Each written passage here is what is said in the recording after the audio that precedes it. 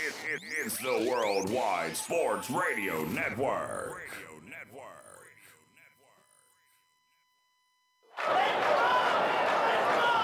Broadcasting from coast to coast, city to city, coast to coast.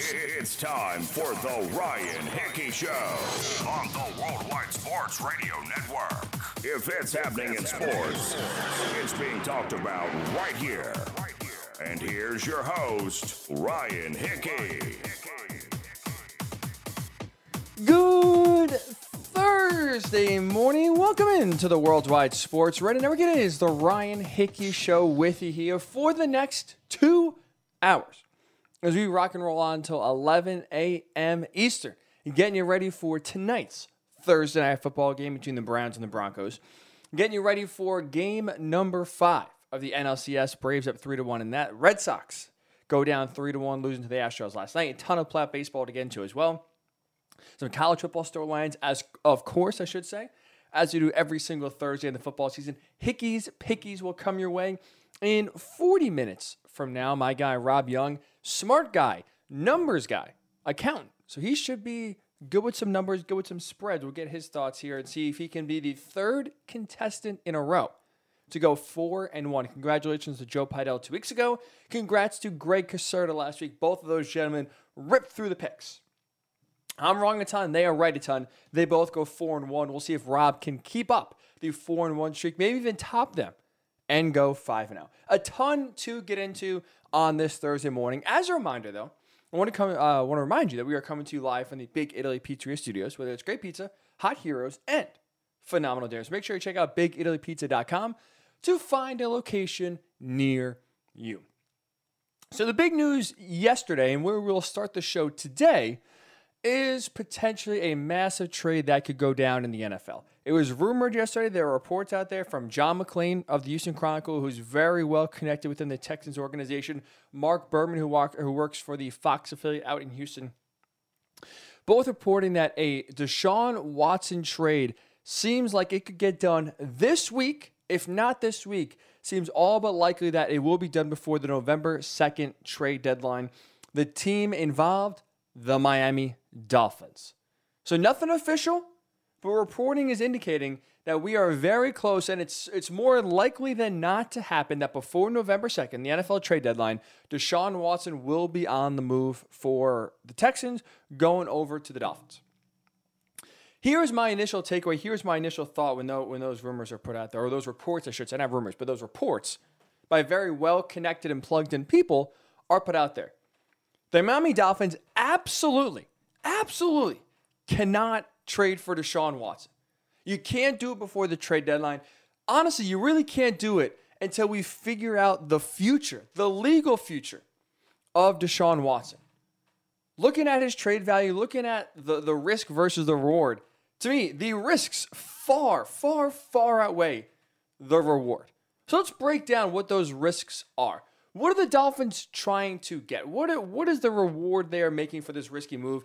And what are they putting on the line? Let's go backwards. Let's start with the reward that the Dolphins would get. Because on the field, forget legal issues, forget everything else. If we were just talking about on the field production, the Dolphins are getting one of the best quarterbacks in the NFL if they make this trade. Deshaun Watson is no doubt in my mind a top 5 quarterback in the NFL. Last year, he had his best year of his career. And the Texans went 4-12. That's an indictment on the Texans organization, not Deshaun Watson. This is a guy that is a true stud, elite quarterback that you can feel great about quarterbacking your franchise for the next decade. Hey, Miami, as we know, they've been looking for their own franchise quarterback since Dan Marino retired. They have yet to be able to fill that void. They've tried many different places, Tua Tagovailoa being the latest one, and it seems they're ready to give up on that project already.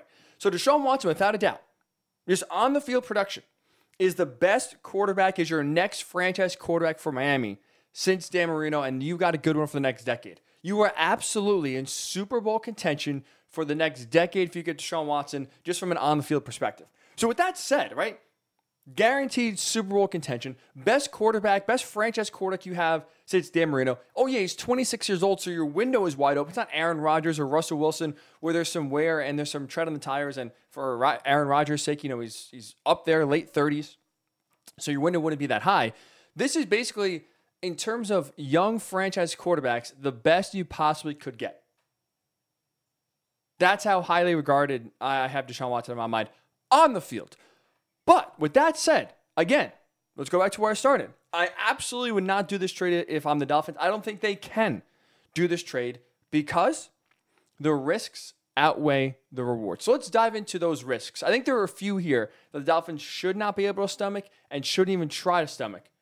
But intentions-wise, it seems like they will. Number one of the biggest risks why I wouldn't do the deal from the Dolphins is Deshaun Watson's uncertain future, right? That's the first and foremost thing. We have no idea when and even if Deshaun Watson will be able to be on the field anytime soon. Right now, it's been highly reported and well known. But just as a reminder, right now, Deshaun Watson is facing 22 civil lawsuit allegations, 10 criminal complaints.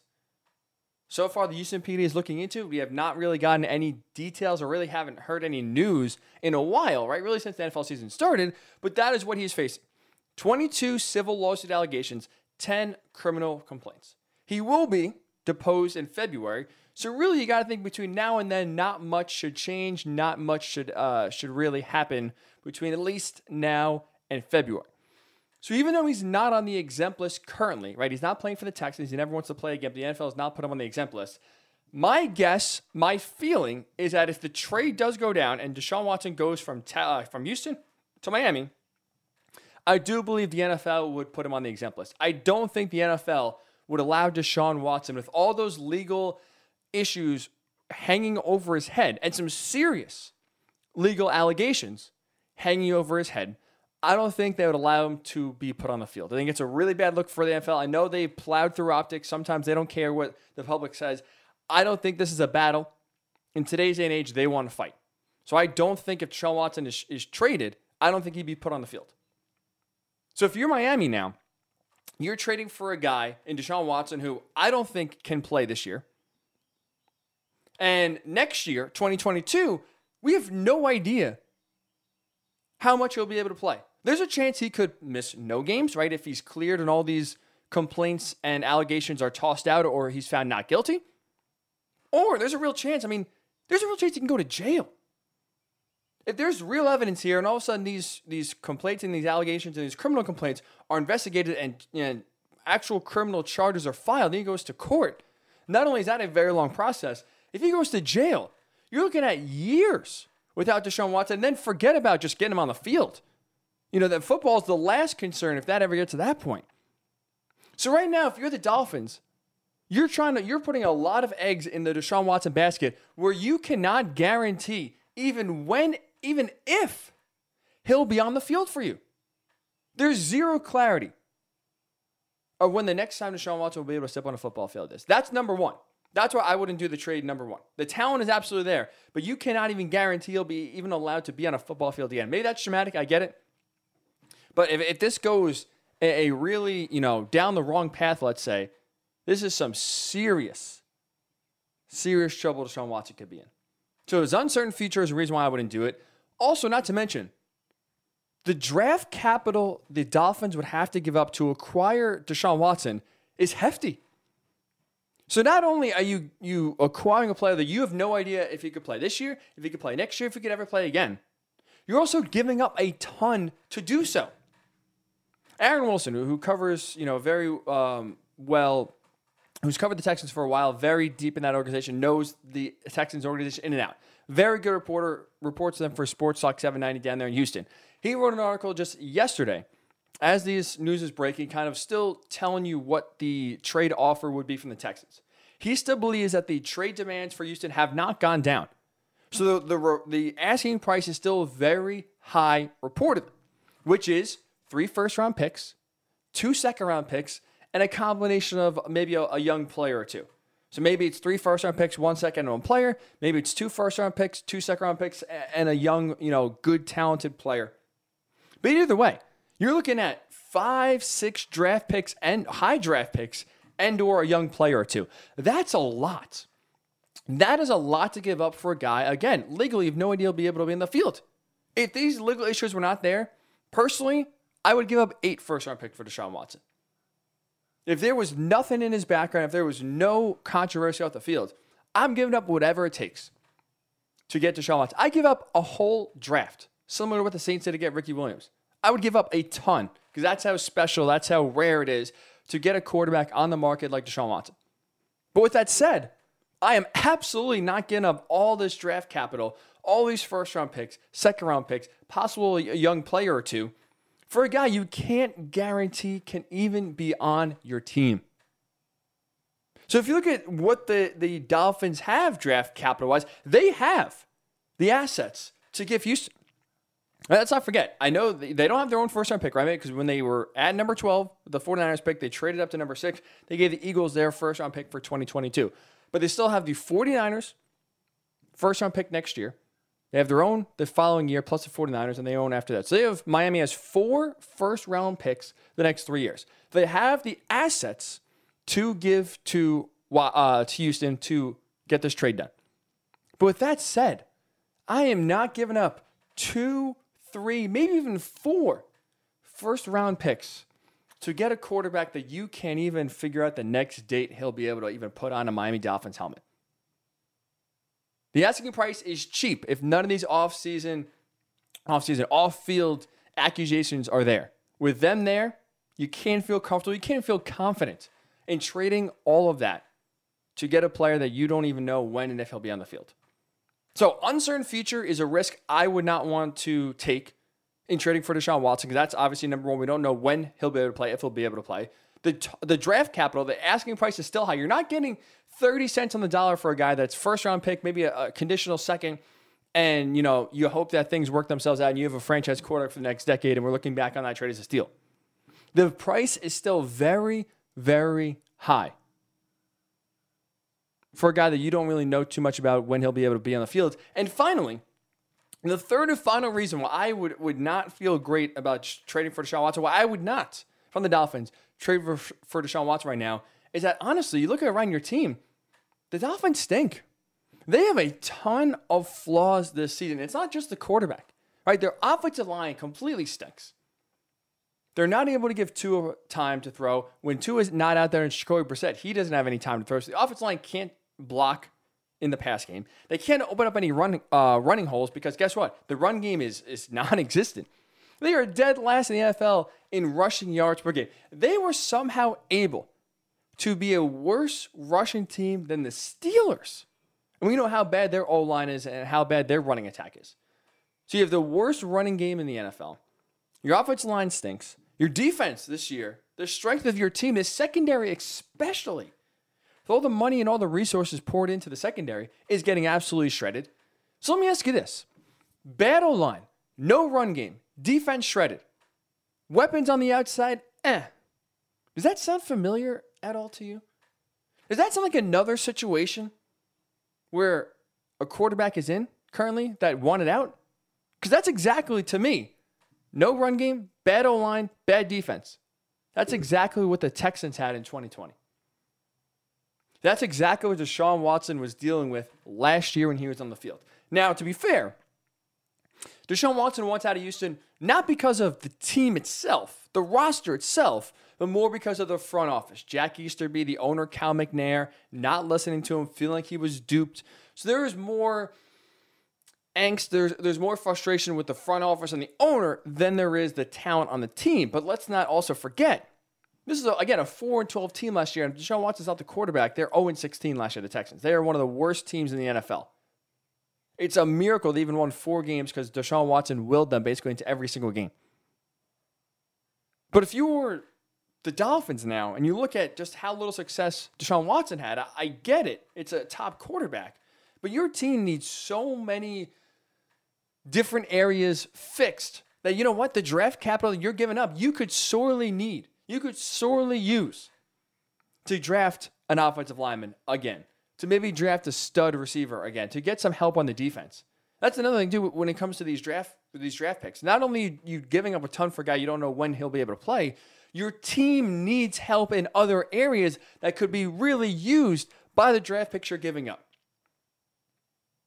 So when I look at this from a Dolphins perspective here, uncertain future, high asking price, and your team having so many holes, I don't see how this trade makes sense for the Dolphins.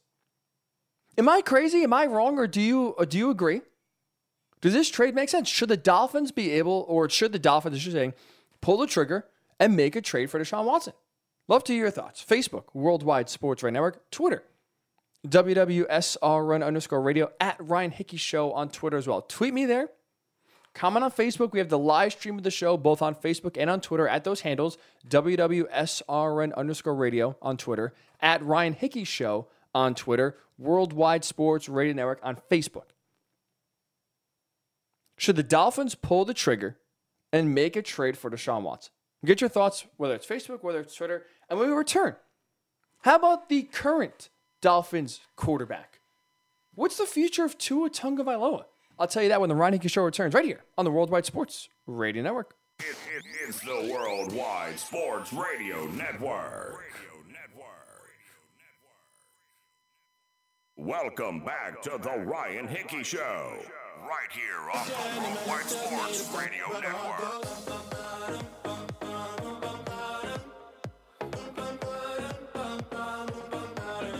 And welcome back into the Ryan Hickey Show. Where else? The Worldwide Sports Radio Network. We're getting your thoughts on Facebook and Twitter. Should the Dolphins pull the trigger and trade for Deshaun Watson? For me, the risks far outweigh the reward. I would say absolutely not. Right now at this time, with Deshaun Watson's future still so uncertain, I don't think if you're the Dolphins, you can stomach this and make the trade. I don't think they should. I wouldn't do it if I was Chris Grier, the general manager, if I was Brian Flores and had to say as a head coach, or Stephen Ross as the owner. I would stay far, far away from Deshaun Watson right now because of the off-field allegations. And I'm a big Deshaun Watson fan on the field. He's tremendous.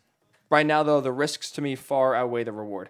But what about their current quarterback down there in Miami, Tua Tagovailoa?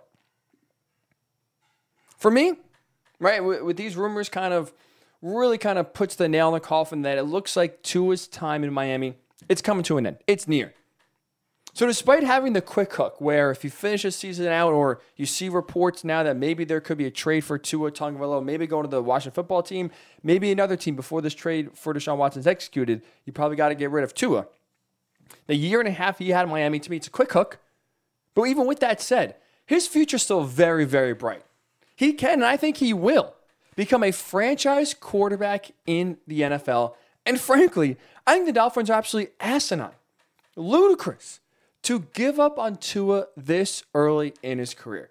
So whoever ends up trading for Tua, whether it's in a few weeks before the November 2nd trade deadline, whether this carries into the offseason and someone makes a move there, whoever ends up trading for Tua, I think will do so, one, at a tremendous bargain, but also two, get a guy who can legitimately become your franchise quarterback. Because when you're looking at Tua and you're trying to evaluate what he can become, frankly, I'd throw out his Miami career. The year and a half he's been with the Dolphins, I throw out because, let's call it for what it is, he never really got a fair shake from the beginning.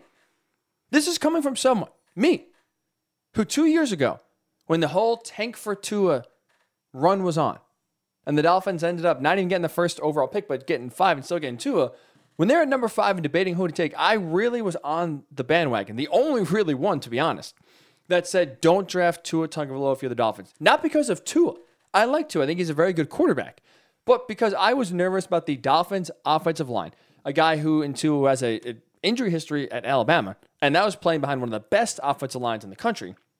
Now you have no O-line, a very young, inexperienced, porous offensive line in Miami. I did not think that combo worked out.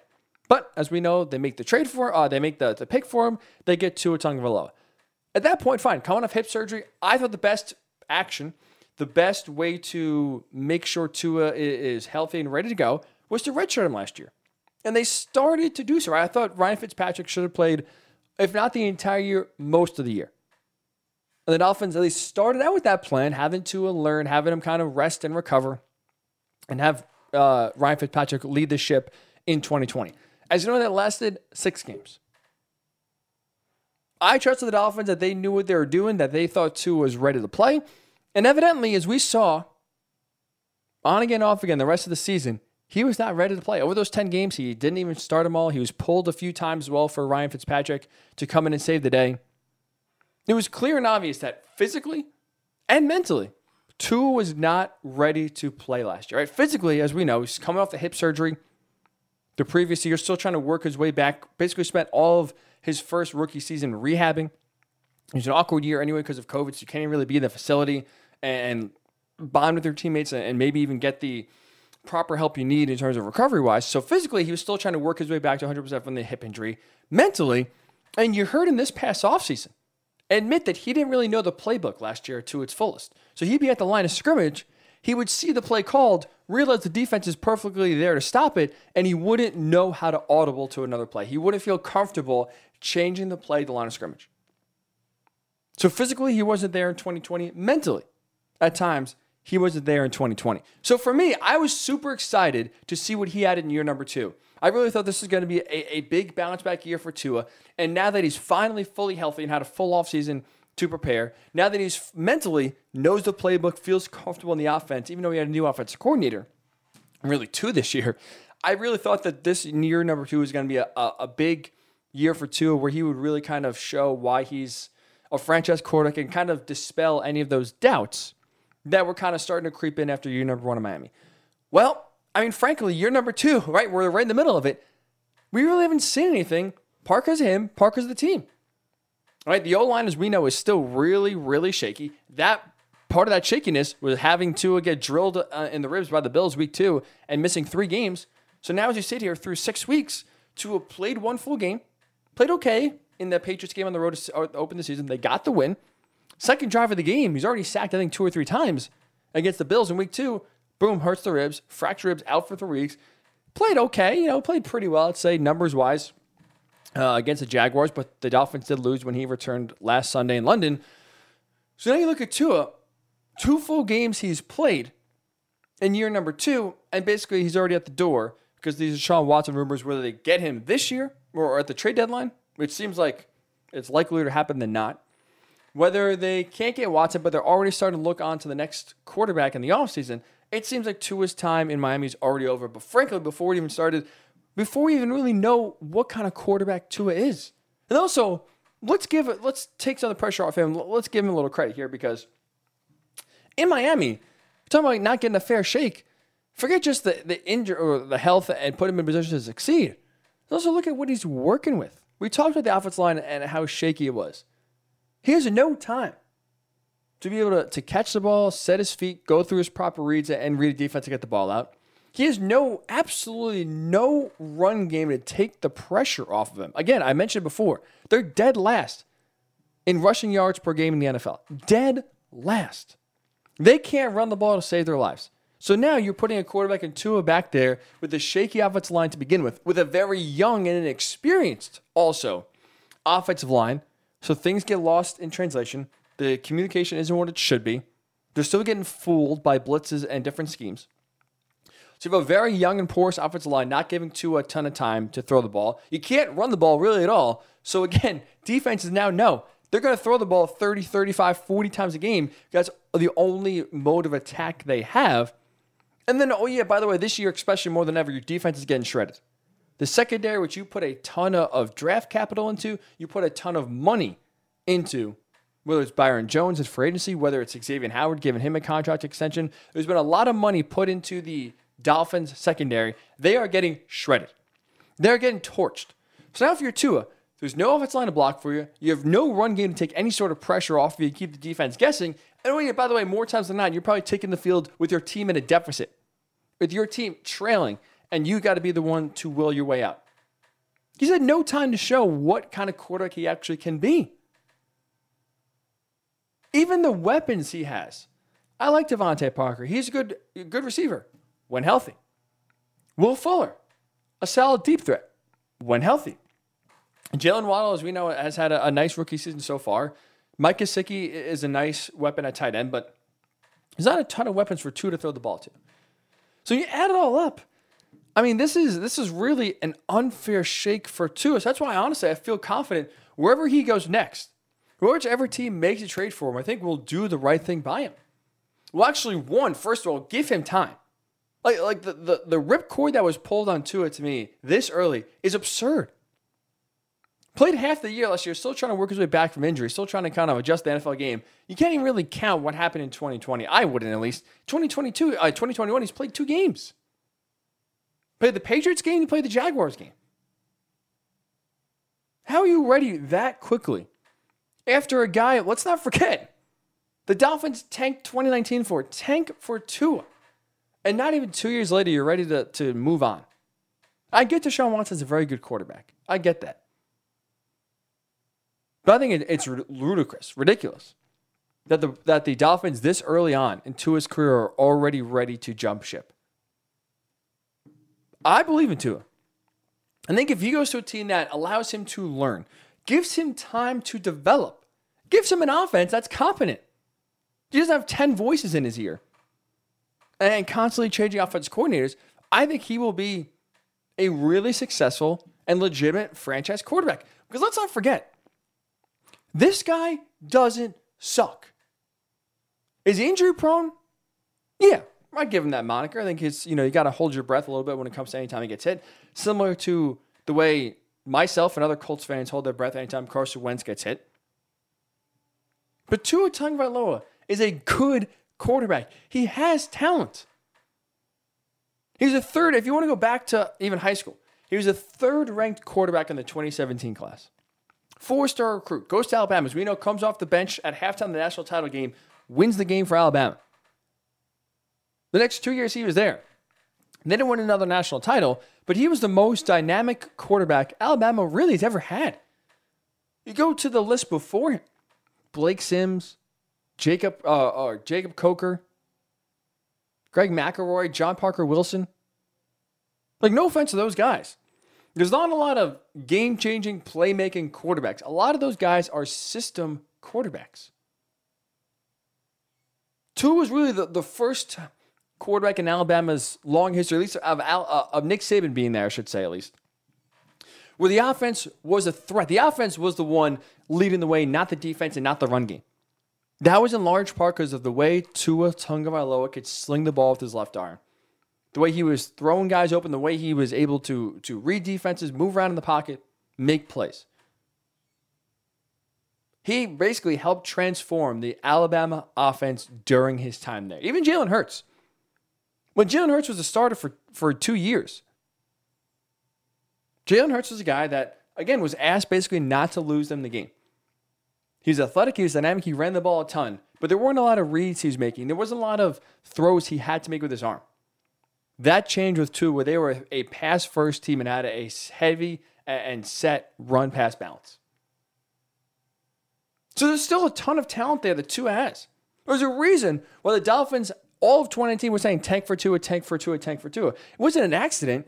It wasn't because this guy was just an okay quarterback. This is a talented, very talented guy that if you put him in the right situation, I think will flourish. If you give him time, unlike Miami, I think will flourish. So I'm still very high on Tua. Dolphins pull off a trade for Deshaun Watson. I think whoever trades for Tua Tagovailoa is getting a true diamond in the rough. So I'm curious your thoughts, whether it's on Facebook, Worldwide Sports Radio Network, on Twitter, WWSRN_radio, at Ryan Hickey Show on Twitter as well. What's your belief level in Tua? Can he become a franchise quarterback in the NFL? Do you want your team, if you're in need of a quarterback, if you're the Washington football team, would you want Tua Tagovailoa? My answer absolutely to that is yes.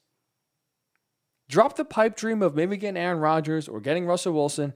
Getting a young, talented quarterback like Tua Tagovailoa to me would be a tremendous move for the football team. That's just me. I'm still very high on Tua. What's your belief? Again, Facebook, Worldwide Sports Radio Network, Twitter, WWSRN_radio, at Ryan Hickey Show on Twitter as well. I'll get your Tua thoughts, and when we return, a Thursday NFL tradition. Hickey's Pickies. My guy, Rob Young, smart guy, accountant, numbers man, will work some magic here at the numbers. 5 games, 5 spreads. The last 2 contestants, Joe Pidell, Greg Caserta, both go 4-1. Can Rob continue the trend of the hot celebrity contestant picker? And can he revenge last year, which did not go well for Rob? A tough 2020 Hickey's Pickies, 1-4 record. Can he turn that around this year? You'll get his games and picks next. Listen to the Ryan Hickey Show right here on the Worldwide Sports Radio Network. It's the Worldwide Sports Radio Network. Welcome back to the Ryan Hickey Show, right here on the Worldwide Sports Radio Network.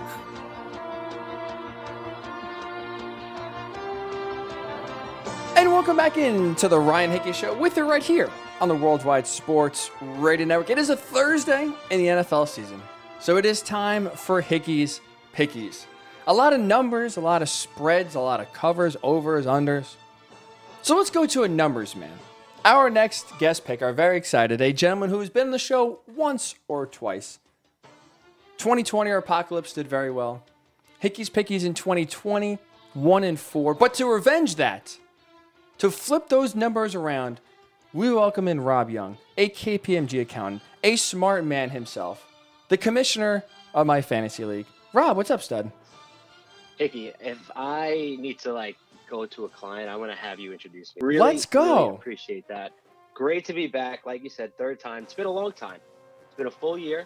I've had to deal with the loss of last year's Hickey Pickies. Did not do well, but like you said, numbers guy. I'm back. I'm ready to roll, and I plan to do better this time around. I love the confidence. I love the enthusiasm. Actually, look, to your point, actually a year to the date you're on. I looked last year, the standings. You were on week 7 in the NFL season. Here we are, wow. Week 7. So let's take that 1-4 and let's turn it around. How about that?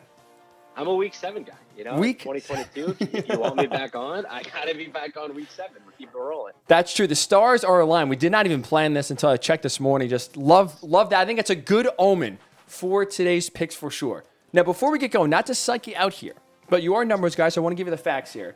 A guy we know very well, Joe Pidell, 2 weeks ago. I worked with Greg Caserta last week.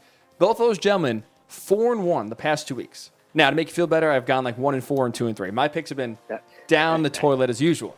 But we have had some successful picks so far. 4-1, 4-1. You ready to keep that trend going for a third week in a row? I'm ready to go. And, the bar is set high. I'm going to take over that bar. I'm going to set it a little higher. Woo. We're going to go 5-0 now. You just inspired me. I was looking to hopefully break 500.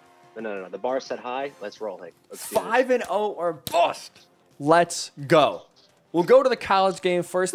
Really not a great slate, to be honest, in either college or the NFL, but we will get into it here.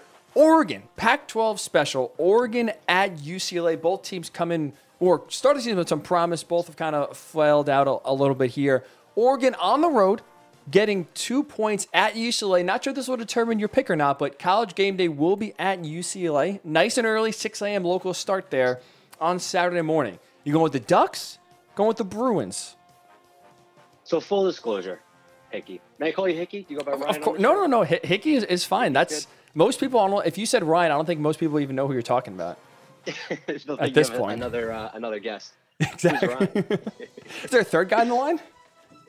Yeah, exactly. So I have to tell you, Hickey, I'm a man of integrity. In my line of work, it's all about honesty, transparency, and you have a lot of loyal listeners, and I wouldn't want to steer them in the wrong direction. So truth be told, I know nothing about college football. That's just the way it is. So I want to take a different approach to my picks of this game and this week, because we do have 2. And when I saw you send me 2 college games, because I know it's a big bye week in the NFL, I was like, all right, how am I going to make these picks? If you want the true analysis, listen to Hickey's picks. I'm sure he has great analysis. But here's mine. Oregon, Ducks. UCLA, Bruins. Who would win in a fight? Okay. A Duck or a Bruin? Now, for those that don't know, a Bruin is a bear. Actually a bear in children's fables, but nonetheless, it is a bear. Who would win in a fight? I think the bear would slaughter the duck. Based on that logic, I'm going to take UCLA Bruins -2, lock it in. First of all, as I've seen now doing the second year of the picks, what I've noticed is the less you know, the better. Lauren, my girlfriend Lauren was 5-0 last year. She didn't even know half the team. She didn't know Louisville football even existed. She knew Lamar Jackson. She had no clue that he was a Louisville guy. She went 5-0. So I think, first of all, your logic is spot on. I think the less you know, the better, really, not the more you know. Especially if you see my picks this year, being how bad they are. Trust me, the more you know is not always the way to go. But we are in agreement, 100%. Bob. I kind of hate to say that because you probably want to be on the opposite of me, all 5 picks. But I love it. UCLA at home, they're a better team. They're a more physical team. Oregon's been banged up with some injuries. They've been kind of trending down the wrong way. I was watching... This shows you where my life is. Last Friday night, while it's Friday night, 1 a.m., here I am sitting up watching a Cal-Oregon game where Cal almost, brutal Pac-12 team. Almost pulled off the upset on the road in Eugene. I'm with you. UCLA is a physical team, a better team. A bear would absolutely slaughter a duck in a fight, so let's do it. Now, this is, I mean, if we're going to go for animal fights, who would win, this might be the toughest game to pick, maybe in history. The Clemson Tigers, brutal year this year. They're going on the road. They're getting 3 points at the Pitt Panthers. So we have a cat-on-cat crime here. Two jungle cats going at it. Tigers, Panthers. Pitt is a 3-point favorite. Who wins in this death fight here? So once again, big Google search on the feline family. I learned a lot about big cats in this matchup, looking up, how I want to describe who I think is going to win. Panthers, I didn't really realize what a panther was.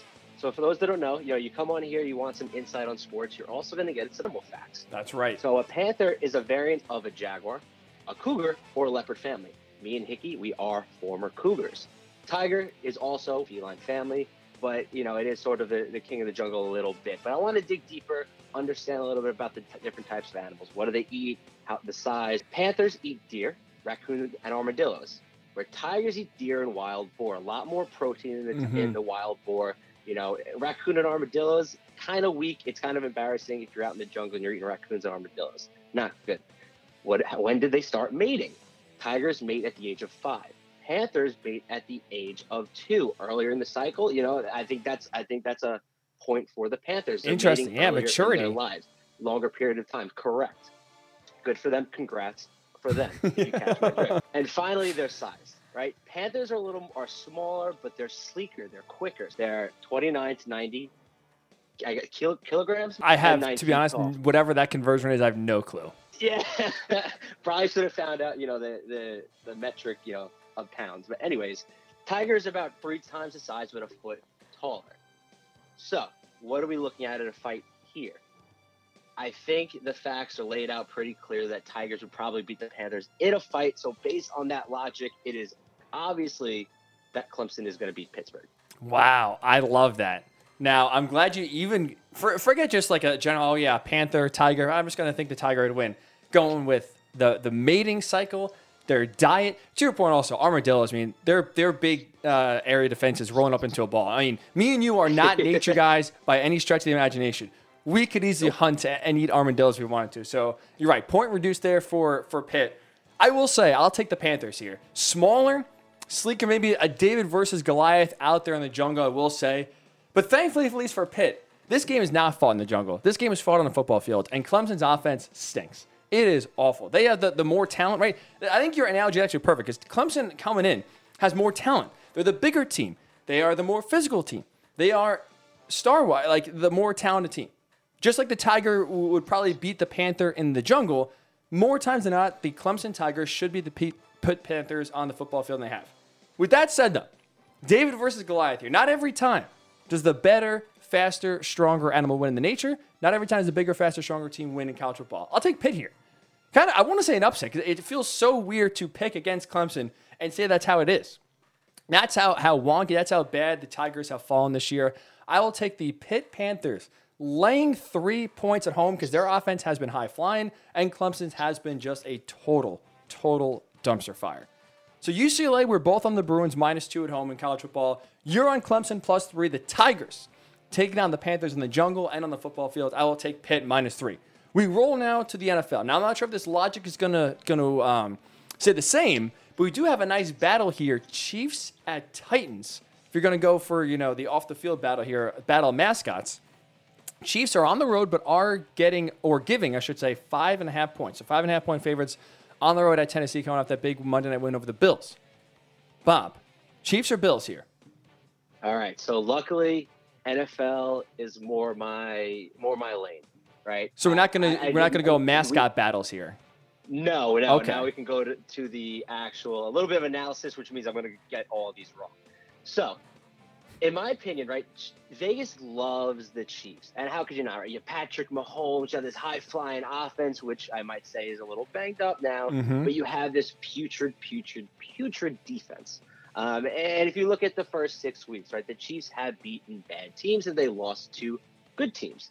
The Titans, in my opinion, is a good team. They're 4-2, the Titans. Chiefs 3-3, but the Titans 2 losses, right? They lost to the undefeated Cardinals, and they lost to the Jets, which you actually felt like was a trap game because they didn't have Julio, they didn't have AJ Brown. So you had a feeling that the Jets, in a weird way, at home for the Jets, were going to win that game, which they did. The Titans just came off a great win this past week. And I think that the Titans cover and they have a chance at beating the Chiefs. I don't think that I don't think the Chiefs defense can sustain it. It's going to be a close game. It is. It might be a field goal game. Derrick Henry is an absolute monster. I think he's going to run it through that Chiefs defense. AJ Brown is healthier again. Julio, we don't know if he's going to play, so it's going to be tight there. But I think the Titans do cover. You're going with the Titans plus 5.5 at home. This is I feel like I'm a sucker for this. I am going to go with the Chiefs here. I am. The thing that got me going to Kansas City is this. Derrick Henry is unstoppable, right? This guy, we just saw it on Monday Night for everyone to see. This guy, it's impossible to tackle no matter how big you are, how fast you are. He'll outrun you and he'll run you over. There's two ways to stop Derrick Henry. Number one, ball control, right? You run the ball yourself, you dominate the clock, and you basically keep Derrick Henry on the sidelines. We know the Chiefs are not that team, right? They're high flying, they're explosive. They'll score in 30 seconds if they have to, easily. The other way to kind of slow down Derrick Henry, kind of take him out of the game, is to get up early and force the Titans to throw. You're talking about, and you are 100% right, the Chiefs defense is one of the worst, maybe the worst defense in the NFL. It is god-awful. And Derrick Henry is kind of a field day. With that said, though, I think the only way you stop him is by scoring early. I think the Chiefs can do that because you look at the other side, the Titans defense is awful. They had defensive backs on Monday night dropping left and right. I think that's huge for the Chiefs coming into this game. I think they'll be able to throw it early. I know Patrick Mahomes had some turnover issues. I think that will clean up. The pass rush for Tennessee is non-existent. I think the Chiefs can have their way with the Titans defense. Get up early, 14-3, 17-7. Force the Titans to throw the ball. I don't trust Ryan Tannehill if he has to throw the ball 30, 35, 40 times a game to come back. I don't think he'll be able to get it done. And what feels like sort of a sucker bet, to be honest here, we'll take the Chiefs minus 5.5 on the road at Tennessee. And because that was my one thought, right? That if the Chiefs go up early and they can put up a lot of points, then like you said, Titans will have to throw. But the Titans just put up 34. They did on Monday night, right? They did keep up with the Bills, and I don't see why they can't do that against the Chiefs with that a much worse defense, right? I think how the game starts is really going to determine, like you said, if Chiefs get up early, they're going to have to throw the ball, and it's going to keep the ball out of Derrick Henry's hands. But if Titans go up, they slow down the game, they get Patrick Mahomes out of a rhythm, then the Titans can easily start running away with this game. Yes, I'm with you. The first quarter probably should determine it, right? Absolutely. I am with you there. So you're taking the Titans. I will take the Chiefs. How about an AFC North battle, I should say, Bengals at Ravens. A nice surprise season so far for Cincinnati. They're getting 6.5 points on the road at Baltimore. We know the Bengals would win in a fight in the jungle against Ravens, but can they win on the field? 6.5. They're going on the road. The Bengals are 4-2 this year, right? The two games they lost were by a field goal. They're a very good team and a much improved defense as well. Joe Burrow looks great. And don't get me started about that combination of him to Jamar Chase. It is LSU days here in the NFL. Ravens have been hot, right? They dropped the week 1, but then they won 5 in a row, including that unbelievable game on Monday night 2 weeks ago. But the Ravens are good. Bengals are good. I honestly think this is going to be probably the best matchup of the week. I'm really looking forward to this game. I'm going to take the Bengals here. And, Hickey, I'm going to double dip. This is also my upset special. Oh! You need like some horns or something. Yeah. Like, You're right. We got to get that. Joe Burrow, unbelievably handsome guy. Stud. Yes. He is a winner. I think they absolutely cover. These also, if you think about the history of these AFC North battles, 4 really good teams this year. It's always a tight game. I feel like every time these teams play each other, it's like a 24-21, 20-24 game. They're tight. They're within a field goal, maybe 4 points, and I don't see how this game will be, more than a touchdown, right? We have the spread here at 6.5. So I'm going to take the Bengals, and I think they have a really good chance of slowing down the Ravens and putting up a good fight and taking this game outright. I am with you. I'm going the Bengals here as well. Like I said, a large spread. I think it's going to be a very close game. Let's not forget, too, the Ravens defense, they played really well against the Chargers last week, but really up before that, whether it was the Colts game, whether it was the Raiders game to start the season, that defense has been leaky. You've been able to get some points and a ton of yards. And as we know, like you mentioned, that Joe Burrow to Jamar Chase connection has been deadly. T. Higgins has been playing well as well. That Bengals offense can move the ball up and down the field. They've been doing a pretty good job, at least keeping Joe Burrow upright for the most part. So I think the Bengals will be able to score on the Ravens, get some points on the board. You can't really stop Lamar. You only can hope to contain him at this point. I think the Bengals defense will do just enough to keep it close. 6.5 points, even though they're on the road. I'm with you. I will take the Bengals. Keep this one close. I'll take the Ravens to win outright, but I do think, right, Bengals keep within a one score, very close, 24-21, 27-24 kind of game. AFC North battle. But the Bengals do cover, and thus, hopefully, get us both a W there. So we're both on the Bengals plus 6.5. The final game of the slate, Colts plus 4 on the road at the 49ers, Sunday Night Football. It looks and appears like Jimmy Garoppolo will be the starter for San Francisco. Bob, what are we thinking here? This is a very, and I hate to speak poorly about your beloved Indianapolis Colts. Let's hear it. This is a pretty poor Sunday night football game, given this is a huge bye week, right? Fair. They call it the bipocalypse, I hear, which is actually ironically, your like 2020 versus apocalypse. But that's what it is, right? There's 6 teams on bye this week. You have huge name teams. You have the Cowboys, you have the Vikings, you have the Bulls, the Steelers. You have all these big, high-powered offense, right? Teams that are not playing this week. And unfortunately, we kind of have Colts 49ers, right? Carson Wentz, Jimmy Garoppolo. That's not sexy at all. Jimmy G, sexy guy. Matchup, not sexy. So, I will say I do not like the Colts this year at all. And I'm sorry to say that to you, but that's okay. I don't think they are a good team. I think they have a pretty solid defense. You have T.Y. Hilton coming back. He's a little banged up. We'll see if he's going to play. I think that was a big, he looked good, but he plays good against the Texans, right? And that's his team. You're right. Every game, unfortunately, they don't play him. I think if the Colts use Michael Pittman more, I think he's an unbelievably talented player. I think they just need to run him across the field, hit him in stride, and let him just break it loose. And obviously you have Jonathan Taylor too, great back. He's been looking good as well. But I think the 49ers take this. I think Kyle Shanahan is a great head coach, and he knows how to get the most out of what he puts on the field, right? Whether it's Trey Lance, Jimmy G, he designs the playbook around those guys, and I think they're just going to outcoach the Colts. And I'm taking the 49ers here, -4.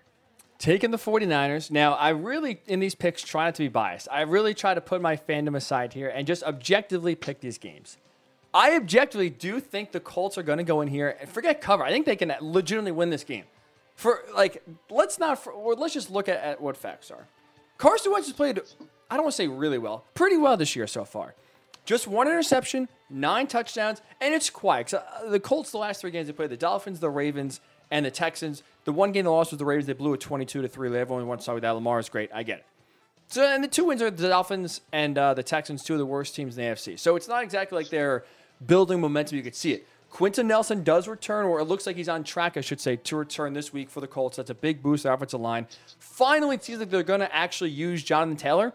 I've been furious with Frank Reich about just not running him more. This should be a run-first team, and at least hopefully last week with his outburst, that kind of reminds Frank Reich what he has. And, oh, yeah, Jonathan Taylor's pretty damn good. I like the Colts a lot. Carson Wentz is playing some good football, not turning it over. The 49ers have some secondary issues. Jimmy G is not a guy that I think will light up the Colts.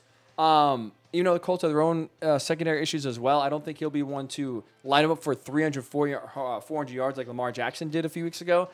I'm taking the Colts. Forget just covering. I think they'll outright win this game and kind of remind everyone that, on paper, maybe the game wasn't great, but it'll be a good, clean matchup. Maybe, hopefully, in my mind at least, people start looking at the Colts a little differently, maybe taking them as real contenders here. So, homer or not, I do objectively think the Colts will go in and win in San Francisco on Sunday night, but also I will take them here +4. So, you're on the 49ers -4. I'm on the Colts. We're both on the Bengals +6.5. You're on the Titans +5.5. I'm on the Chiefs -5.5. You're on Clemson +3 at Pitt. I will take the Pitt Panthers. We're both on UCLA -2 at home. Now, you already gave your upset special. You're double dipping, which I love. That shows the confidence you have in one of the games we picked. That is the Bengals +6.5 on the road at the Ravens. My upset special, I'll go back to college football here. Oklahoma State coming off a nice win over Texas on the road. Back on the road this week at Iowa State. Iowa State's been very disappointing. I thought this was a college football playoff team this year. They have really kind of folded and have struggled so far. But Oklahoma State getting 7 points on the road. Oklahoma State undefeated. Great defense. +7 on the road. I will take that. Maybe this is a sucker bet. I'm an idiot, but I will take the Cowboys. +7 at Iowa State. Bob, the numbers man. I know you got a lot of numbers to crunch today, so thank you so much for coming on and giving us a few minutes here. Appreciate the time. Absolutely. Appreciate the invite. Always a great time to come on the show. Invite me back whenever. Love to come back on. And it's great talking to you, Hick. Of course. And the best part is now we don't even need John for picks. We can just talk about animal. You know, the next animal news we'll break down. If there's another king of the jungle debate or maybe like a man versus animal fight we got to break down, we know who to call. The expert himself. That's right. That's right. Bobby, we appreciate the time, man. Talk to you soon, all right? Sounds good. Be well, Hick. You as well. The great Rob Young, the numbers man himself. Confident in the picks. Love the analysis. This is why we bring guys like Rob on. You don't listen to me. We listen to the smart ones who come on the show. Numbers guy, but also animal expert. Panthers versus, where's you going to get a Panthers versus Tigers breakdown of their genial history, of their diet, of their size? This is a man who goes far, far beyond the numbers to give you the best analysis possible. So we appreciate Rob for coming on. We wish him best of luck. The last two guest pickers have gone 4-1. We'll see if Rob can continue that or set the bar even higher, like he said, and go 5-0. It'll be a lot of fun this weekend to see how the games go out. But when we do return here for hour number 2, the Ryan Hickey Show, we're a third of the way through the NFL season. I think it's a good enough sample size to determine and start to figure out who teams are. So through 6 weeks, who's been the most impressive team in the NFL? And who's been the biggest disappointment? Tell you my thoughts when the Ryan Hickey Show returns right here on the Worldwide Sports Radio Network. It's the Worldwide Sports Radio Network. Welcome back to the Ryan Hickey Show. Right here on the Worldwide Sports Radio Network. The fans get up and they get out of town. The arena is empty except for one man. And welcome back into the Ryan Hickey Show with the where else? The Worldwide Sports Radio Network. We appreciate Rob Young for hopping on, giving us not only his picks, his animal breakdowns, and a few fights in the jungle. Who would win? Panthers, Tigers, Bruins, Ducks. He gave it to us all. So we appreciate Rob's insight there on his picks. We'll post that on social media very shortly after the show as well. But hour number 2, as always, is sponsored by LC Designs. Charcuterie boards are perfect for all occasions, so make sure your guests are happily fed with some delicious and aesthetically pleasing charcuterie boards made by Lauren Clark. So check out lcdesignsnyc.com, lcdesignsnyc.com for a way more info than I just gave you. So the NFL season is a third way through, right? We just started or about to start week number 7 in the NFL tonight with Broncos and Browns. We'll get to that game a little later on the show. But I think so far, right, a third of the way through this season, I think is enough of a sample size, a big enough gathering of information that we could start to see which teams are legit, which teams aren't. Who's starting to round into form and who can be Super Bowl contenders, and who, maybe already start looking at college football and who the next quarterback could be and start looking at the 2022 draft rankings or standings. So the third way through the season, I'm curious your thoughts here. Who has been the most impressive team in the NFL so far? On the flip side, who's been the biggest disappointment? Comment, Facebook, Worldwide Sports Radio Network, Twitter, WWSRN_radio, at Ryan Hickey Show on Twitter as well. We'll start with most impressive. We'll start with the positive first. For me, through 6 games, the most impressive team in the NFL has been the Dallas Cowboys. I'm really shocked to say this, and this is part of the reason why I think they're the most impressive. They are legit. This team is actually a good team. What they've done on both sides of the ball, not just offensively, but also defensively, it's remarkable. I'm legitimately surprised and shocked they have been as good as so far that they have played. They're 5-1 on the season, and offensively, they were one of the best offenses in all the NFL. And I'll be honest, hand up, I had my own doubts. I did not pick the Dallas Cowboys to win the NFC East. I thought that'd be the Washington football team. Part of that was the classic Cowboys hype where I didn't believe it until I'd see it. Part of that was I had questions, not just defensively, but offensively, Dak Prescott. I was not a guy that thought Dak was in the elite category coming into this year. was not a guy that exactly was anti-paying Dak, but it was just one of those things where could you do better? Yes, you could do also way worse. And I think the Cowboys were kind of stuck between a rock and a hard place where they weren't going to move on from Dak. But also at the same time, they're going to get held over a barrel to give him as much money as possible. But you look at Dak coming off the awful ankle injury last year, right? That cost him the last 11 games of the season. Then you look, he had a shoulder issue that we saw on Hard Knocks he was dealing with for basically the entirety of the preseason, right? Where he wasn't throwing, then his throws were getting ramped up. We weren't sure how, if he was going to on a pitch count or not, how strong his arm was going to look coming into the year. A lot of injury concerns with his ankle and with his shoulder. And he has given you no reason to doubt so far this year. He is playing the best football of his career, without a doubt. Through 6 games, he is playing the best football of his career. And I honestly think at this point, he has placed himself into the elite category of quarterbacks. When you're talking about elite quarterbacks in the NFL this year, Dak is absolutely one of those guys you have to put in that category with Mahomes and with Brady and with Rodgers, with Wilson. He has played phenomenal. Right? He's 5th in the NFL in passing yards so far. He has 16 touchdowns, just 4 interceptions. And he is, not only getting a lot of these yards and touchdowns, he's also doing it in the clutchest moments. Right? Last year, the thing with Dak, while he was putting up record-breaking numbers, a lot of those numbers were, I thought, compiled because the Cowboys are down 31-14 in the third quarter. They're down 30-7. And all of a sudden, when you're throwing the ball off your play, then to come back and defenses are kind of playing prevent defense, you're going to accumulate a lot of yards, you're going to accumulate a lot of touchdowns. So for me, a lot of the stats last year and the small amount of games Dak played felt hollow. They felt like they were, compiler stats. This year, though, it's not the case. He is winning games with his arm. He is throwing touchdowns that mean something. He's not coming back. He's putting them ahead or tying the game.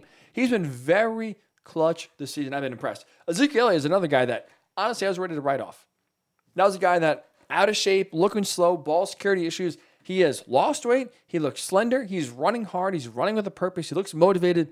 Zeke has had a very nice bounce back year. Him and Tony Pollard have been a tremendous 1-2 punch this year for Dallas. So offensively, they are humming. Dak is playing the best football of his career. The running game is really back. They have tremendous balance, both run and pass.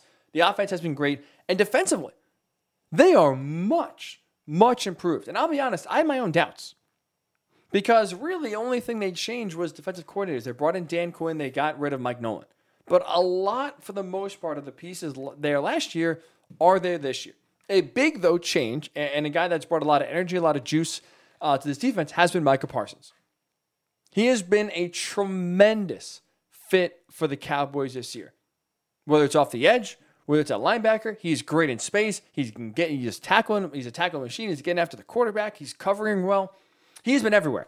He has really been a tremendous Swiss Army knife for this Cowboys defense. Trayvon Diggs, look, there's no other way to call him or describe him in his play this year than a ball hawk. 7 interceptions, 2 touchdowns. Sure, the secondary at times has been a liability and they've gotten torched, but Trayvon Diggs is making plays. And defensively, when you have an offense that is as potent and as lethal as the Cowboys offense is, you just need your defense to not be the 85 Bears, not be one of the best defenses in the league, not even be average. Frankly, just be mediocre, right? They were one of the worst, if not the worst defense in the NFL last year. All you need to do this year is basically have them don't repeat that. And so far, they haven't. They've improved their points per game allowed by 5 points this year. So they're 5 points better this year compared to last year. Their run defense is exponentially better. And again, they're making enough plays to give the offense a shot. They shut down Justin Herbert enough. They did enough with Mac Jones to keep him under consideration or keep him under control, I should say, to not allow the Patriots offense to win the game there. They made the plays when they had to in overtime late in the game. The defense is much improved, and they are, frankly, just below average is all you have to be to give this offense a real shot of success. So for me, the Cowboys, for what they've done offensively, what they've done defensively, even some of the teams they've beaten, and the way they've beaten them, have been the most impressive team in the NFL for me this season. Others in consideration, the Cardinals. Look, 6-0 are the only undefeated team left. They have been tremendous this year.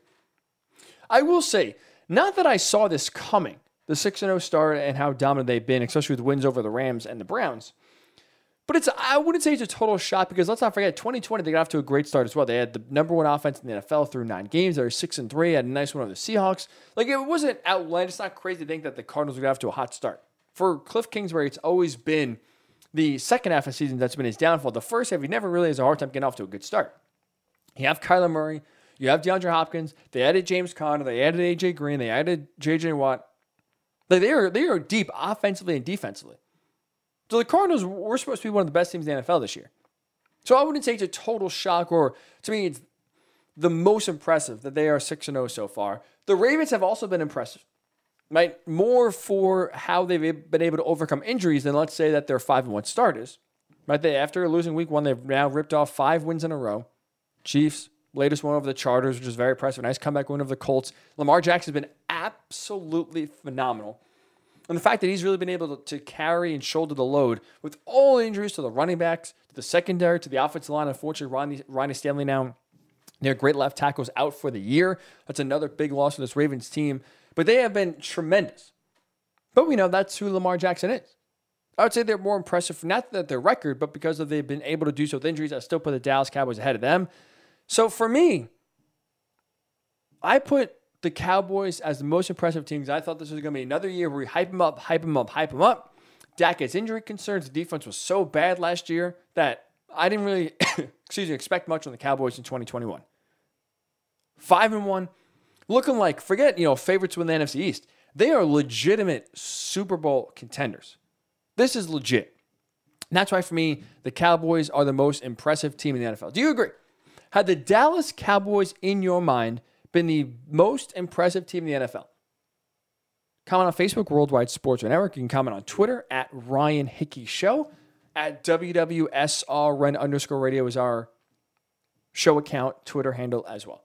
On the flip side here, right? Let's go from positive to negative. We talked about this team before. But for me, the most disappointing team in the NFL this year has been the Miami Dolphins.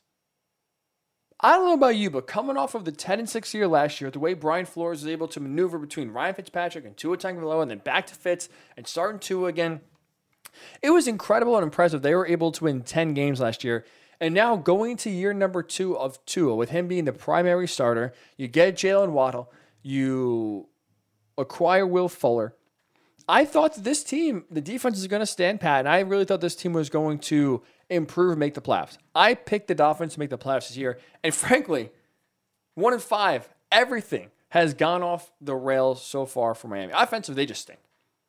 Dolphins flat out stink on offense. Now, a lot of that has been because Tua has not been there, right? He got hurt the second series of the second game against the Bills, and just came back last week against the Jaguars. So out of 6 games, he's really only played 2 games. But the offensive line has really struggled to protect the quarterback, whether it's Tua back there, whether it's Jacoby Brissett. Ton of sacks being allowed. Right? The Dolphins have put a lot of resources. They've put a lot of draft capital into their offensive line. The offensive line is very young. A lot of that has been guys they drafted last year and the year before that. But even though they put a lot of energy and time and money into the offensive line, they're still not doing the job. They've allowed 16 sacks so far through 2 games. Almost 3 sacks a game. That's pretty bad. That is pretty bad. The run game is the worst in the NFL. They're averaging just 71.5 yards per game. I don't know how. The Steelers' run game didn't even look non-existent. Steelers looked like they were basically going to totally abandon the run at one point. And some of the Dolphins have been able to be even worse than the Steelers. So the offensive line has been very porous. The run game is non-existent. That's surprising that the offense has been as bad as it is. But I would say even more surprising and more disappointing has been their defense. This was the calling card of Brian Flores, right? Defensive-minded guy, came into Miami, not a ton of big names on the defense, but this is a defense that played hard, that played sound, that caused a lot of confusion, caused a lot of turnovers. And it said this year, they have absolutely gotten torched. Torched. They are third worst in total defense. They're allowing 417 yards per game. 417 yards per game. The Dolphins, a defensive-minded team, third worst in total defense. Despite, in free agency giving Byron Jones a big contract 2 years ago. They had that little spout with Xavier Howard in the offseason, but they were able to come to grips and they agreed to a deal. So you paid Xavier Howard, you paid Byron Jones. They've spent, picks in the draft, high picks for defensive backs. So despite putting time and assets and money into the secondary, they have been putrid, allowing the 4th most passing yards.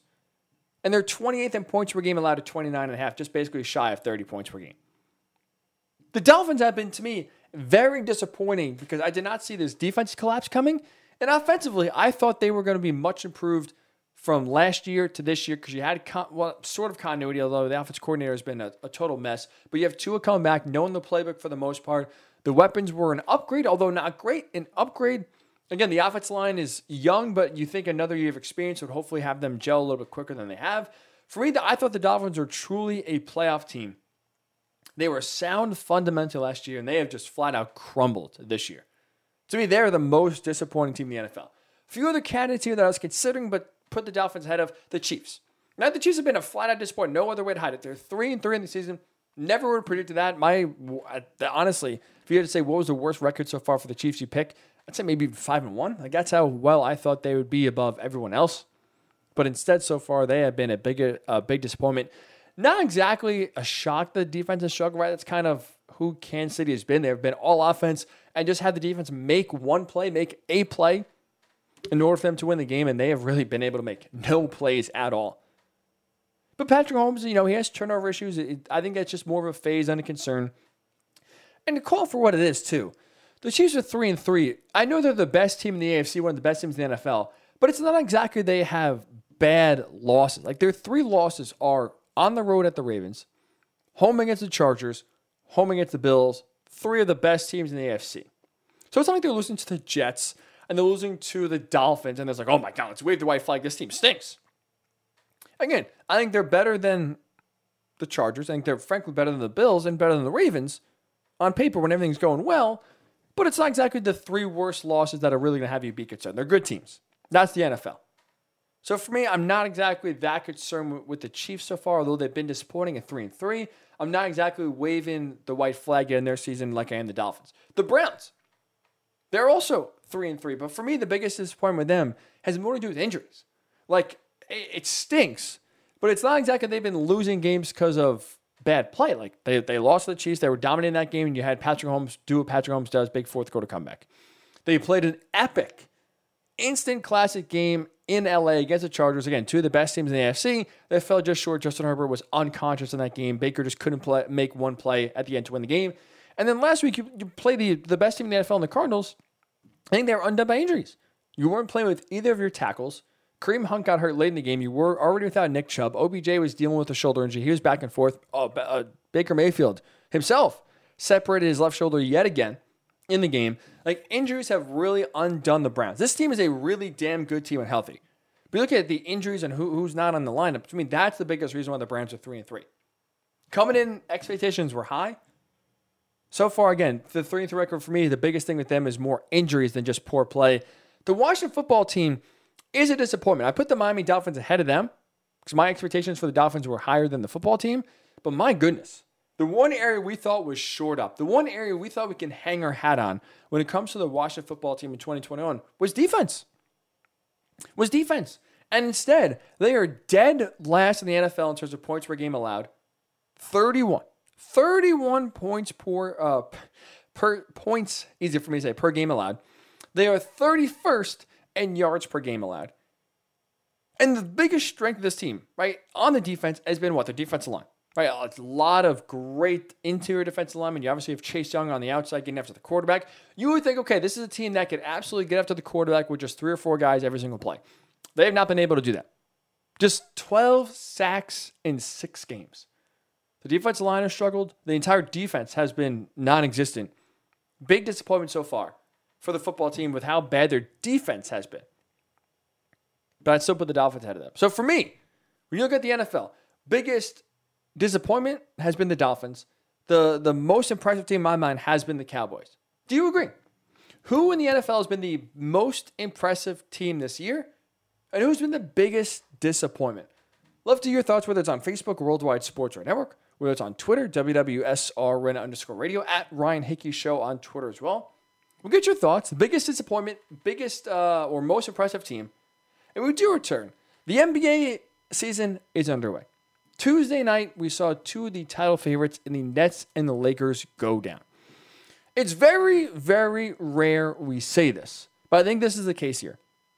I'll explain to you when we come back here on the Ryan Hickey Show why Las Vegas, the desert, they are very, very wrong about their NBA preseason predictions. I'll tell you why when the Ryan Hickey Show returns right here on the Worldwide Sports Radio Network.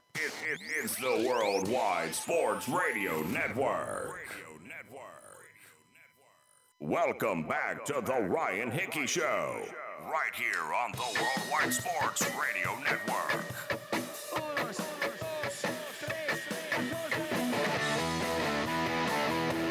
And welcome back into the Ryan Hickey Show. Where else with you but the Worldwide Sports Radio Network?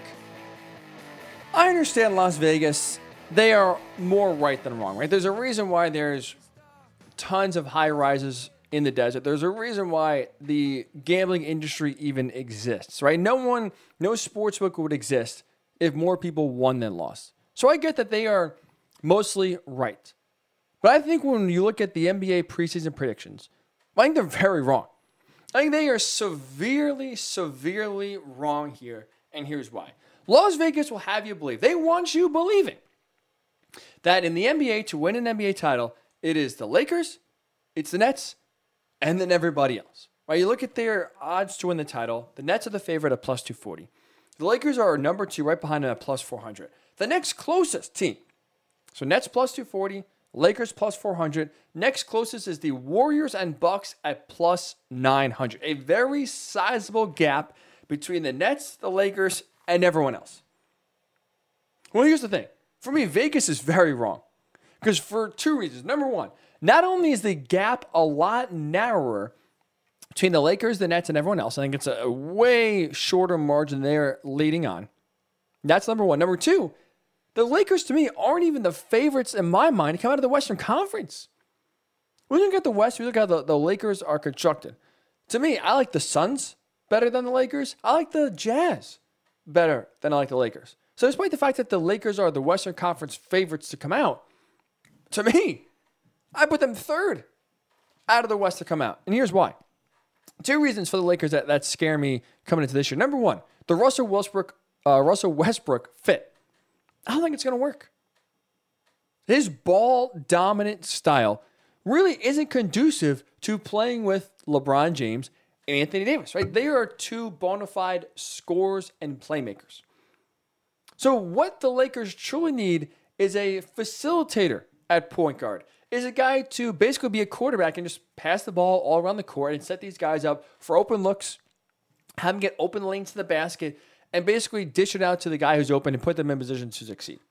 What they don't need is a ball-dominant, dribble kind of guy in Russell Westbrook that more times than not looks for his shots than other shots.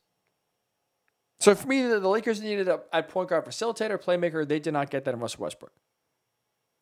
So not to mention, not only, right, for the Lakers at least, what they needed was a facilitator, which Russell Westbrook can pass the ball, but when you have LeBron James taking the ball up, which he does often, right? A little less than before, but he still is not shy to take the ball up and start the offense himself. Well, the issue is, Russell Westbrook off ball is not very good. Basically, I don't want to say a waste on the court, but that's not his element. He does not play off the ball. He is the ball. He is the offense, right? Whether it's Oklahoma City, whether it's Washington, D.C., whether it's in Houston the 1 year, he's a guy who needs the ball in his hands more than ever. His usage rate, it's always James Harden 1, Russell Westbrook 2. They're always the two guys with the ball in their hands the most. But that, as we know, does not happen always because LeBron James is a guy who takes the ball up a ton and also loves to run the offense through him himself because he's a great facilitator. He has great eyes and is a very willing and excellent passer. So Russell Westbrook off the ball is not the guy who the Lakers need because what do they need? They need shooting. They need a guy who can make a three-point shot. They need a guy who can just take a 15-foot jumper and in it. They need to space the floor. Well, the issue is Russell Westbrook's not the guy who's going to give you that. Teams will be happy to give Russell Westbrook any three-point shot he wants. Teams will be happy to give Russell Westbrook a 15-foot jumper and have him take that all day, every day. He's not the shooter that they need. This team needs shooting. You can get to the rim with LeBron James. Anthony Davis, as we know, can live down low. What they don't need is another ball-dominant player that kind of lives at the rim in Russell Westbrook, but that's what they have, though. So I am very concerned with this Russell Westbrook fit. I don't think it's going to work. I don't think he's kind of the right player to pair with LeBron James and pair with Anthony Davis. I'm very skeptical of the fit, and I don't think it's going to be something that's going to really be harmonious throughout the year. That's the first reason why I have my doubts in Lakers. Number 2, how about their defense? This is a very overlooked aspect of the Lakers coming into this season, but their defense got significantly worse this year. That's a big deal, right? Because despite having LeBron James, despite having Anthony Davis, and we've praised those two players a ton for what they are able to accomplish offensively, right? LeBron James is one of the best basketball players, if not the best basketball player in NBA history. He's a two-way guy, but for the most part now, we always talk about his offense, making big-time shots and putting the offense, in clutch time position to succeed today. Anthony Davis. We're always talking about, how many points did he score? How dominant was he? AD can take over a game offensively for sure.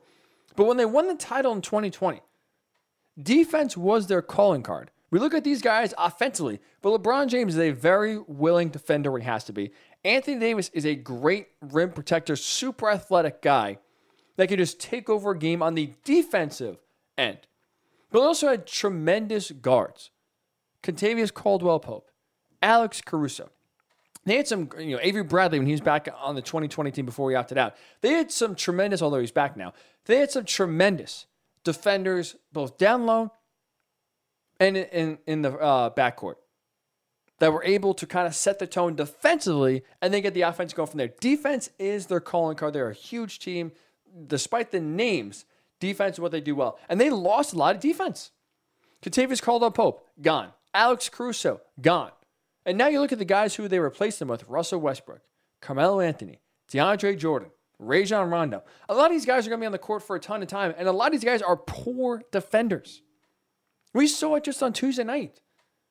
The Warriors in the fourth quarter had their way with the Lakers defensively. They stuck around. They were stayed close the entire game. And despite LeBron James going for 34 points and Anthony Davis going for 33 points and Steph Curry, frankly, having a bad game, the Warriors were able to pull that win out and, frankly, win handily down the stretch because the Lakers couldn't get a stop. They couldn't stop Jordan Poole or Bjelica, whoever the Warriors were throwing at them. Defensively, it's going to be an issue. So despite having two of the best players in the NBA in LeBron and AD, the Russell Westbrook fit has me very concerned. I don't think it's going to work. And defensively, they've taken a big hit. A lot of the role players they lost were key defenders that really made the small plays that ended up being, small plays turned into wins. So those are two reasons why, for the Lakers, I don't think they're the favorites come out of the West, and I don't think they are as heavy favorites as Vegas is making it out to be. Because if you look at the other competitors in the West, I'm excited about the Suns. For me, last year was not a fluke. They came together. They played a very sustainable style of basketball. Chris Paul is the point guard. Now, he's getting a little bit older, but he really kind of showed so far no signs of slowing down. He's dealing with a few injuries in the postseason last year. Hope he can stay healthy this year.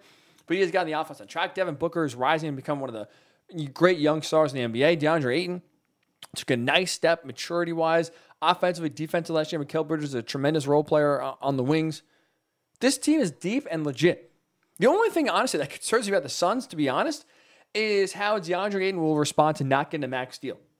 Like, if he's not locked in, that has me concerned. But I think Chris Paul and the other veterans on this team will have his mindset the right way, where I think he'll play motivated and play well this year. So I am excited about the Suns. And the Jazz, I know, was another disappointing postseason exit for them last year. But this is still one of, if not the deepest team in the NBA, which is what you need. They improved their already talented bench. They added Hassan Whiteside. They added Rudy Gay. They added Eric Paschall. Again, not sexy names that really kind of get you going and get you excited. But I think come postseason time, the depth will be a huge difference for them this year and make them even more title threats than they were last year.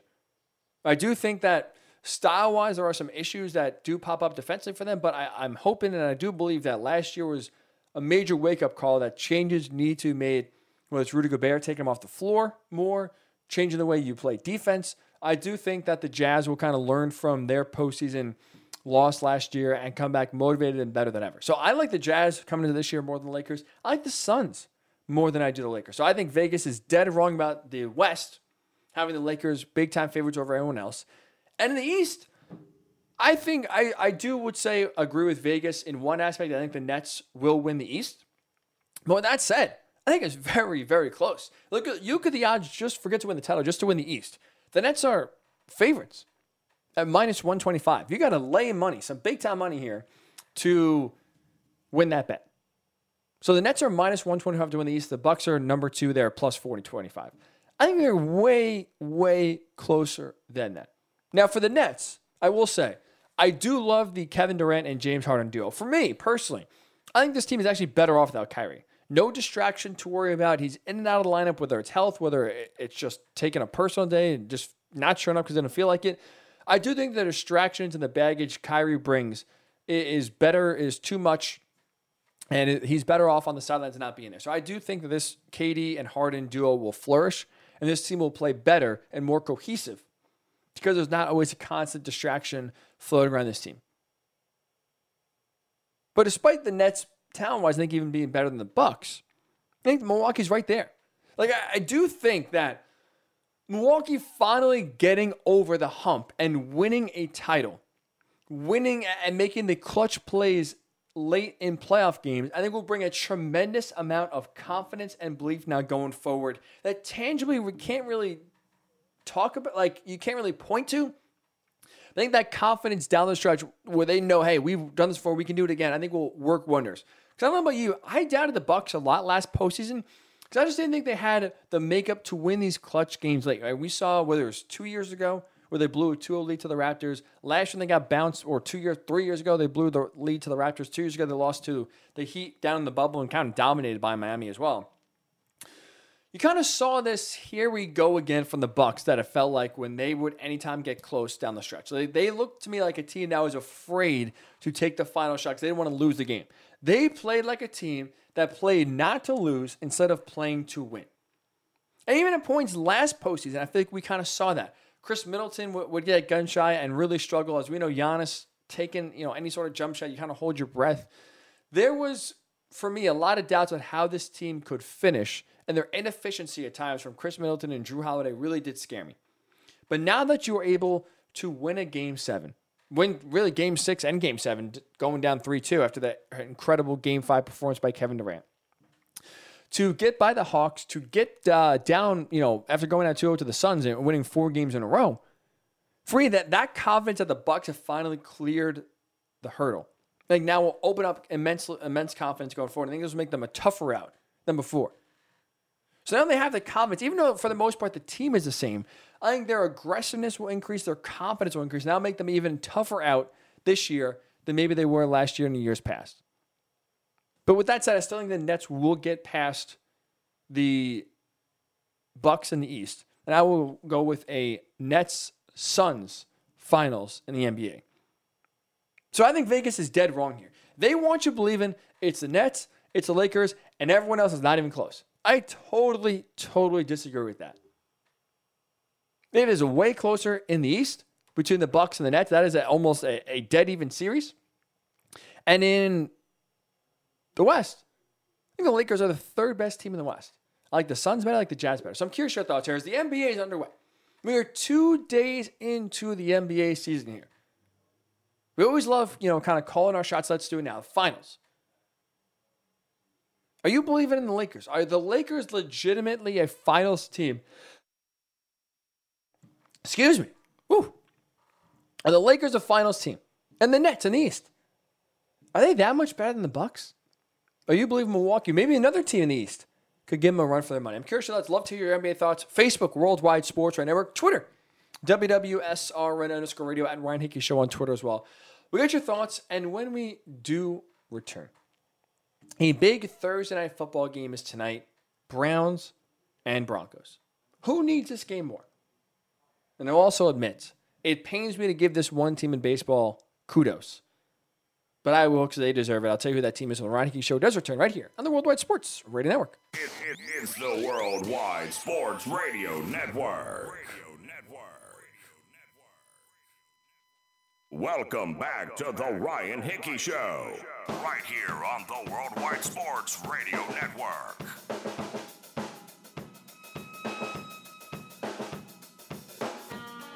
And welcome back into the Ryan Hickey Show with you on the Worldwide Sports Radio Network on this Thursday morning, getting you ready for week number 7 about to kick off in a few hours tonight in Cleveland. We'll give you thoughts on that game in a second here between the Browns and the Broncos. But I do want to talk a little playoff baseball here quickly and give kudos where kudos belong. The Atlanta Braves win a tremendous and, for me, impressive game number 4 in Los Angeles last night to go up now 3-1 and put the Dodgers on the brink. Season could end tonight in LA. Braves trying to end that series and advance to the World Series. Now, I will say this. As a Mets fan myself, never easy to give the Braves compliments, but I will give them compliments here because after Game 3, to be honest, I thought this series was over and the Dodgers were going to win. You at home, win the first 2 games, and both in walk-off fashion. Okay, happens, close games, you got the hit. Congratulations. The Dodgers, despite their loaded lineup, were not able to get that one hit. Props to the Braves, they were able to get the job done. And even game number 3, going up 5-2 and controlling the game the way they did. Cody Bellinger hit that home run in the 8th inning to tie it up at 5-5. Then you had Mookie Betts doubling the winning run a little bit later on, and the Dodgers win an emotional game, which you thought they were dead. This showed you no signs of life, but all of a sudden that little spark, I really thought that home run was going to change the series for LA. That could have really kind of been the here we go again for the Braves. Oh my, like here come the Dodgers. This is the team that everyone thought, was one of the best teams in baseball. On paper, they are the best team in baseball roster-wise. Here they come.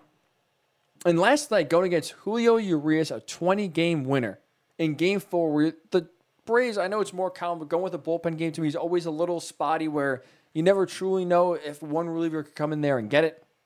Drew Smyly was your kind of bulk pitcher, as you will. I thought it was not a great spot for the Braves to be in, and they just bludgeoned the Dodgers. Solo home run after solo home run. Eddie Rosario right now, absolutely white hot. They continue to pitch to him, the Dodgers do, and he continues to make them pay. He's been absolutely tremendous so far through this postseason for the Braves. And the fact that they're able to continue to respond despite the adversity they go through, right? First losing Ronald Acuna Jr. for the rest of the season after he got seriously hurt halfway through the year. Mike Soroka, one of their best young pitchers, unable to return after an Achilles injury.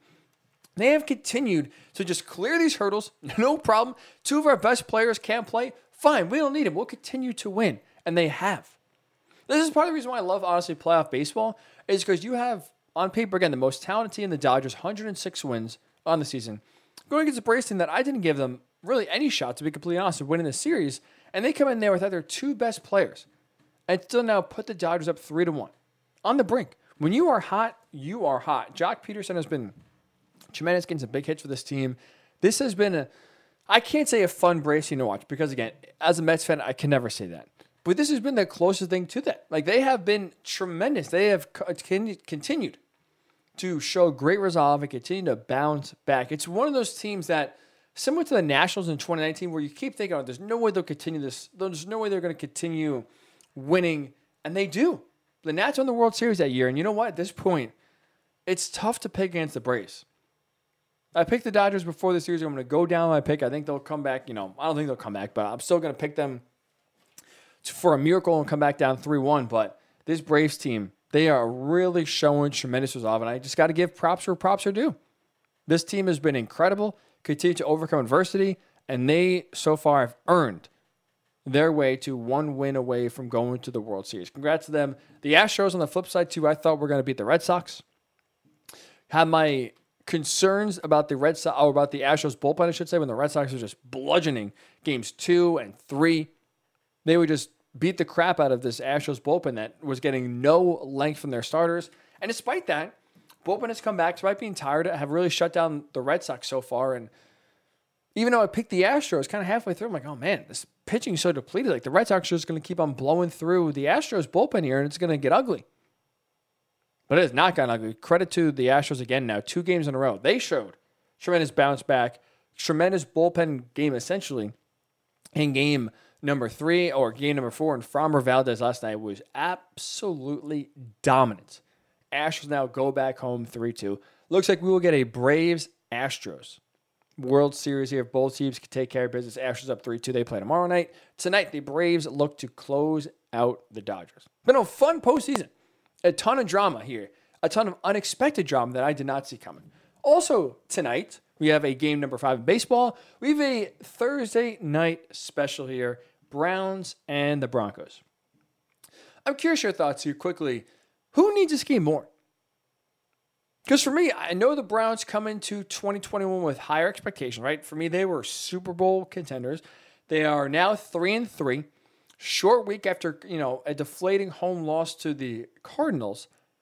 Despite the fact that the Browns, still to me are way more Super Bowl and playoff viable threats than the Broncos, I think Denver needs this game more. They are in more desperate of a win than the Browns are. And frankly, I think we'd be criticizing the Broncos if they lose this game tomorrow more than we would be criticizing the Browns if they lose. Because you look at Cleveland's roster, they are decimated by injuries. Like you look at going into this game, no Baker Mayfield, no Nick Chubb, no Kareem Hunt. It looks like Jack Conklin, their right tackle, is going to be out for the game, but Jedrick Wills, their left tackle, will play. So you have no quarterback, neither of your top 2 running backs on a run-first team, mind you. Your right tackle looks to be out. Oh, Odell Beckham Jr. is questionable. Like, you have so many injuries piling up. Your young outside linebacker Jeremiah Owusu-Koramoah out for Cleveland. The injuries are so vast and so numerous that, honestly, even though Teddy Bridgewater is dealing with his own set of injuries, this is a game the Broncos can't lose. You can't lose, I'm sorry, even on the road on a short week, to Case Keenum, Dearness Johnson, Felton's another young running back they have, and an offensive line that's beat up. You can't. This is a must win for the Broncos, to me, more than it is the Browns. This team that started off 3-0, not that everyone was believing in Denver, not that anyone was kind of buying into wins over the Jets, the Giants, and the Jaguars, but Vic Fangio is coaching for his job. Teddy Bridgewater is playing for his job. This is a Broncos team that I thought was going to be competitive, like 7 and I guess 10, 8 and 9 sort of area for them this year. And I think the 3-0 start got some people believing. They look to be frauds, and so far they're playing it. They've lost 3 straight games. For the Broncos, who basically, to me, have to make the playoffs for Vic Fangio to keep his job, probably have to make the playoffs, if that, for Teddy Bridgewater to even have a chance to come back next year. This is a game you can't lose. I thought they would beat the Raiders coming off the emotional and turbulent week the Raiders had last week. The Raiders blew them out. You now cannot come off a Raiders loss and then short week lose to the Browns B squad. You can't. Broncos desperately need this win. Now, with that said, I'm going to pick the Browns at home to win. I am. I think the Browns have a better coach. I think they are in a better situation, even though, again, they're decimated by injuries. I think they have a better game plan, more confidence, and I feel better about the Browns, even with Case Keenum at quarterback and 2 backup running backs playing, than I do about Teddy Bridgewater in this offense. This defense has been disappointing. The offense has been really not great. If you get Teddy to throw the ball, you're in big trouble. The offensive line has been leaky at times as well. There are some legitimate concerns here for Denver, and I think some red flags we kind of highlighted going into the season that are now kind of showing themselves to really be issues in Denver. So even though the B squad, with no Baker, no Nick Chubb, no Kareem Hunt, no Jack Conklin, Odell Beckham Jr. is questionable with a shoulder injury. It looks like Jedrick Wills is going to play the left tackle for the Browns, but again, he's been dealing with an ankle injury as well this season. So they're banged up. The Browns are banged up. With that said, though, I will take Cleveland tonight to start off week number 7 with the win, get to 4-3 before they play the Steelers next week on Halloween. So that'll do it for this edition of the Ryan Hickey Show. Make sure you're always checking us out on social media. Whether it's on Facebook, Worldwide Sports Network, whether it's on Twitter, WWSRN_radio, or at Ryan Hickey Show, YouTube, Worldwide Sports Network, where we are there, and our app, WWSRN for iPhone, Worldwide Sports Radio Network for Android.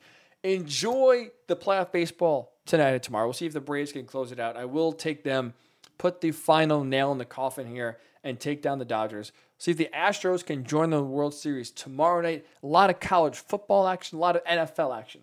A great weekend to be a sports fan. And the NBA is back. Enjoy it all. Hockey's back. All 4 sports this weekend will be in action. Great time to be alive. So enjoy it. Stay safe. Stay sane. And we'll talk to you on Monday right here on the Worldwide Sports Radio Network. It's the Worldwide Sports Radio Network.